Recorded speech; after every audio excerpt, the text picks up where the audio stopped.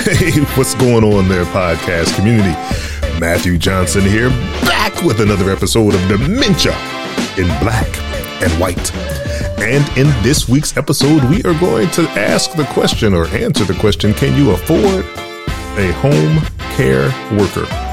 And it really is about giving some resources that might be available out there to you that you don't know about as you're looking to fund the cost of a home care worker. So that's what we'll talk about today. You might want to have your pen and paper ready to write down a couple of websites. I am going to go through a lot of information today on this week's episode of Dementia in Black and White.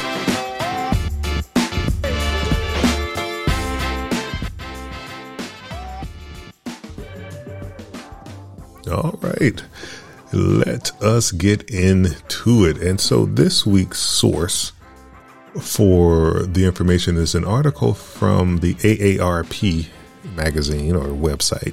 AARP.org is where you can find it. The title of the article is Can You Afford a Home Care Worker? And it is dated October 25th, 2021. So you can go to the website and just, if you wanted to get the rest of this information, because I might skip around here, and for you to follow up again, I always encourage, I am not, getting paid by AARP or any of these organizations that I'll talk about here today. But in either case, you should want to do any of your own follow up and due diligence when you are considering sources of information. So definitely do that. But in either case, so can you afford a home care worker? And then the subtitle of the article, resources are available for families who need caregiving help. All right. And it starts out this way. Planning for in-home care is a lot like the Chinese adage about planting a tree. The best time was 20 years ago, and the second best time is today.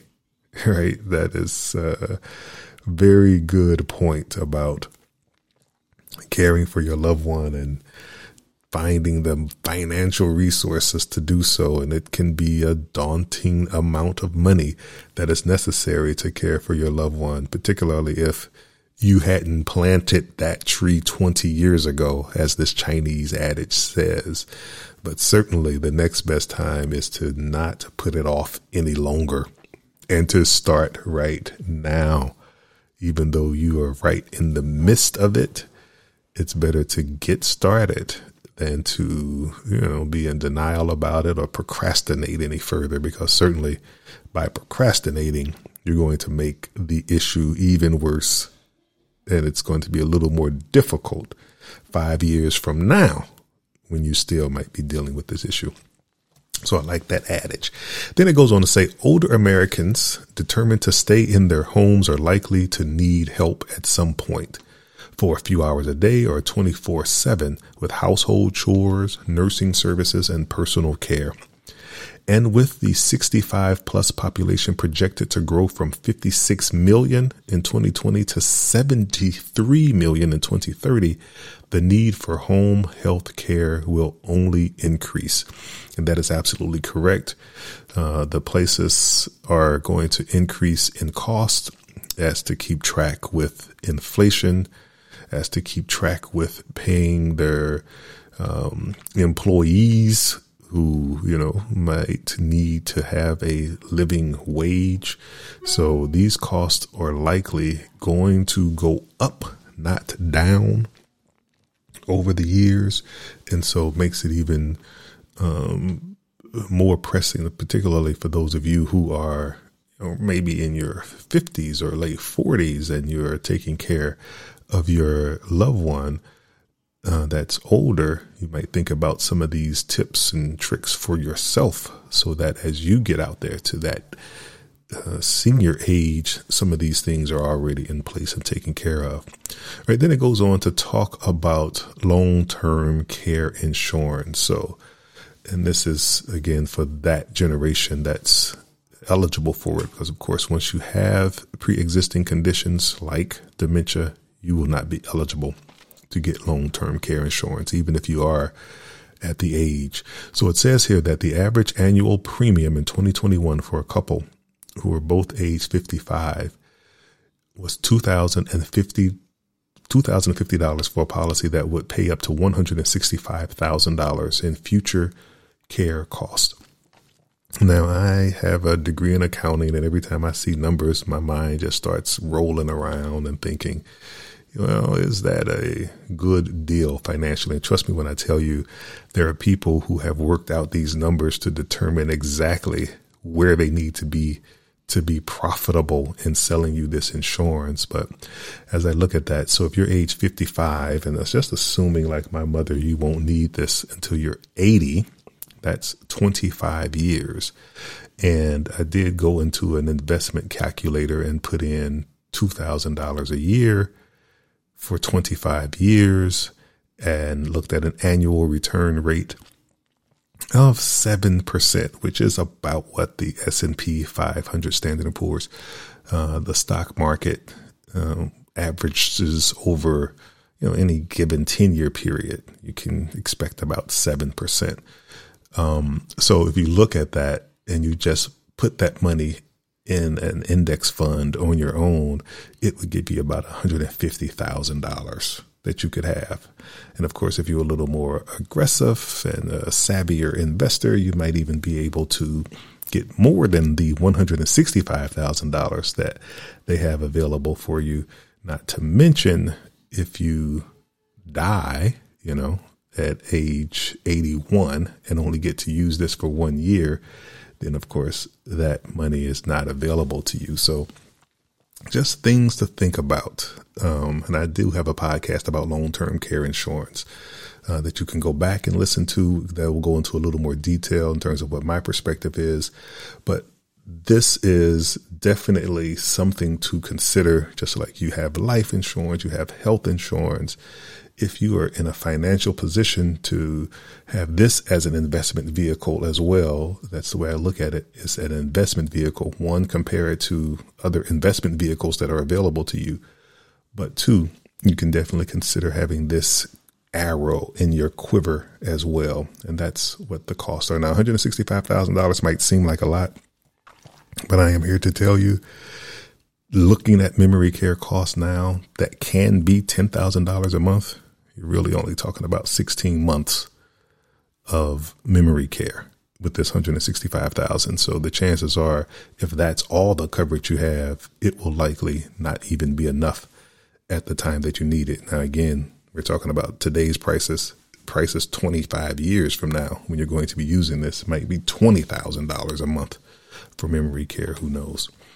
All right. So that's one thing. And then it talks about paying out of pocket, as most people will have to pay out of pocket for some of the home care, because Medicare, Medicaid doesn't cover that. They would only cover it if you're talking about skilled nursing, occupational therapists, and those types of things. And so they say that many people cobble together a care budget from multiple sources, among them annuities. So if your loved one is getting some type of pension, investment and savings, life insurance policies, sometimes there's a cash value associated with an individual's life insurance policy, and then borrowing. And it gives an example of a reverse mortgage.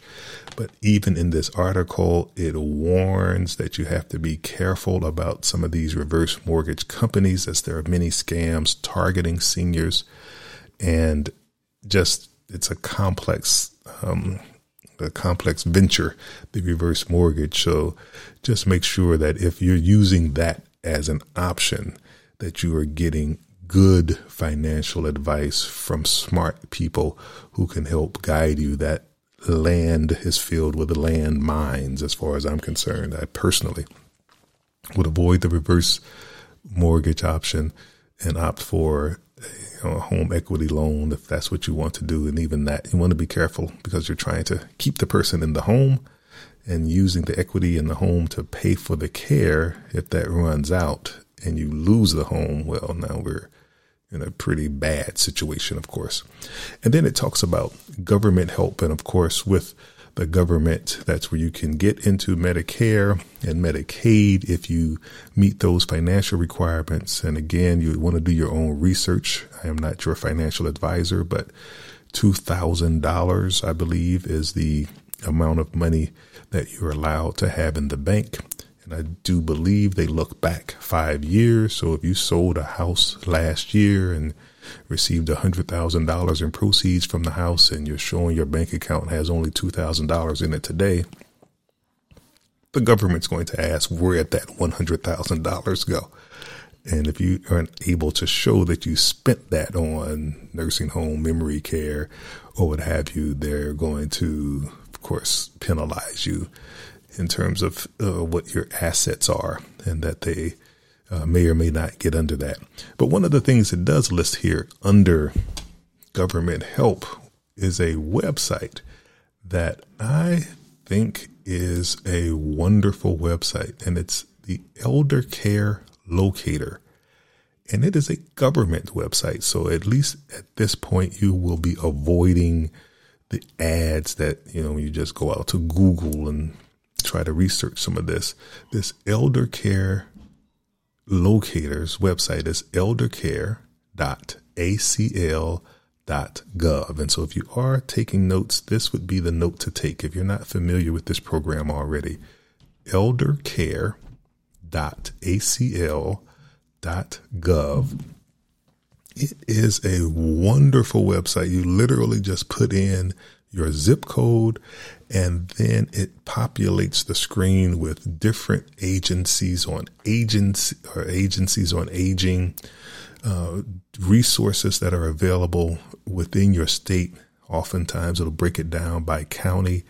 Your local Bureau of Senior Services will pop up there. Things related to elder abuse prevention pop up, counseling, legal aid services, long-term care ombudsman, which would be an individual who would sort of be in the middle between the people selling the long-term care insurance and you to help you navigate that landscape. Again, if that's something that you're interested in. So all of these different services that are available in your community. And also the reason I was directed to this, I was just trying to find help in the area, and someone told me about it and said, even if you're caring for your loved one, there might be funds available through some local agency on aging that will pay you a small amount for a few hours a week to do the work that you're already doing. And so by going to that website, eldercare.acl.gov, and putting in your zip code, you might be able to find resources that will help with things that you are already doing. So just an excellent, excellent website that really kind of pulls everything together. And because it's federal, there are no ads that are there that you have to question. Is this something that they're just trying to sell, or is this just really offering good information? It's all just the information. And often the referrals or the references that are in that web search that comes back when you put your zip code in are other local government agencies. So you're going from federal government to local government versus, jumping right out to individual companies that might be selling a service. So that is a wonderful, wonderful resource. Can't say enough about that. The Elder Care Locator. Do check that out. And then, of course, there's Medicaid, which we've talked about. And they also talk about veterans programs. And so this is one that's often overlooked, particularly if you, or not you necessarily, but the loved one was married to a veteran and that veteran is no longer with us. You might not think about that first, but even if the veteran that your loved one was married to is deceased, and perhaps even if they were divorced, I'm not sure about that one, but do consider that if there is a veteran, if your loved one served, and I believe it's beneficial if the loved one or their spouse served in a war, in a conflict, that helps to secure that care.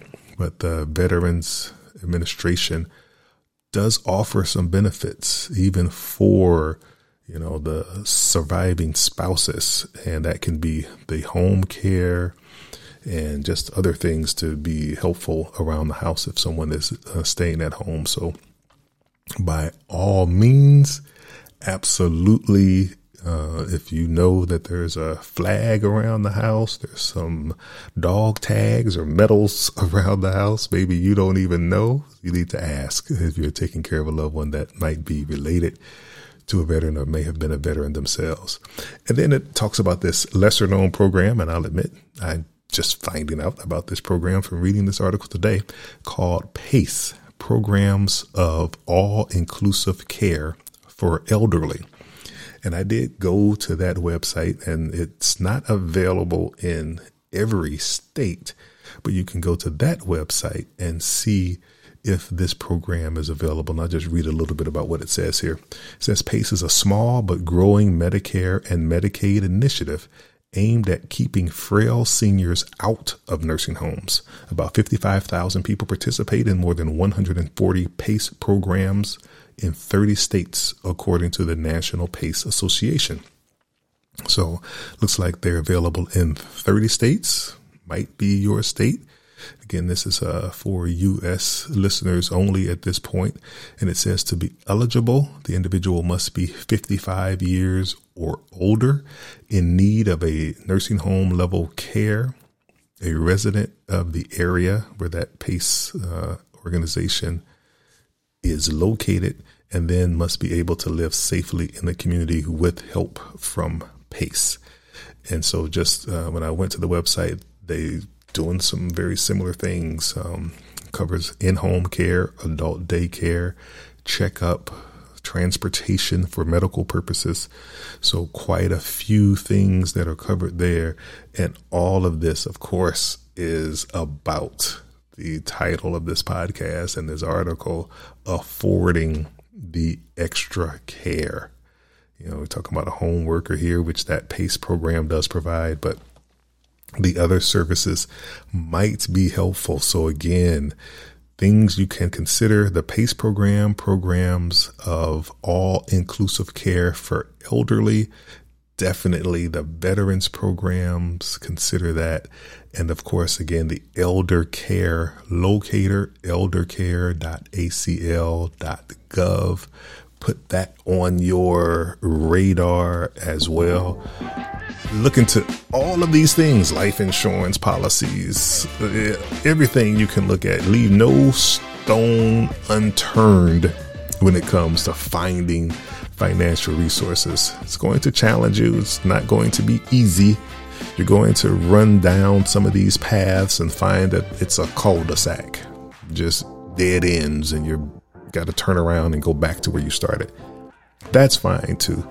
I've been making some phone calls here recently, and I call a place and they say, no, we don't service your area, but then they give me a referral number to someone else. I call that person, no, we don't service your area, I have to try this. And then I ended up finding a place. So just keep pulling on those threads. You'll get it. You'll get there. And be encouraged. You're doing the right thing, helping your loved one, no question about that. And just remember, continue to do that. That's important. However, also take care of yourself, mental and physical. Make that the priority so that you can be around to continue the wonderful care that you're providing for your loved one. Until next week, Matthew Johnson, I'm out.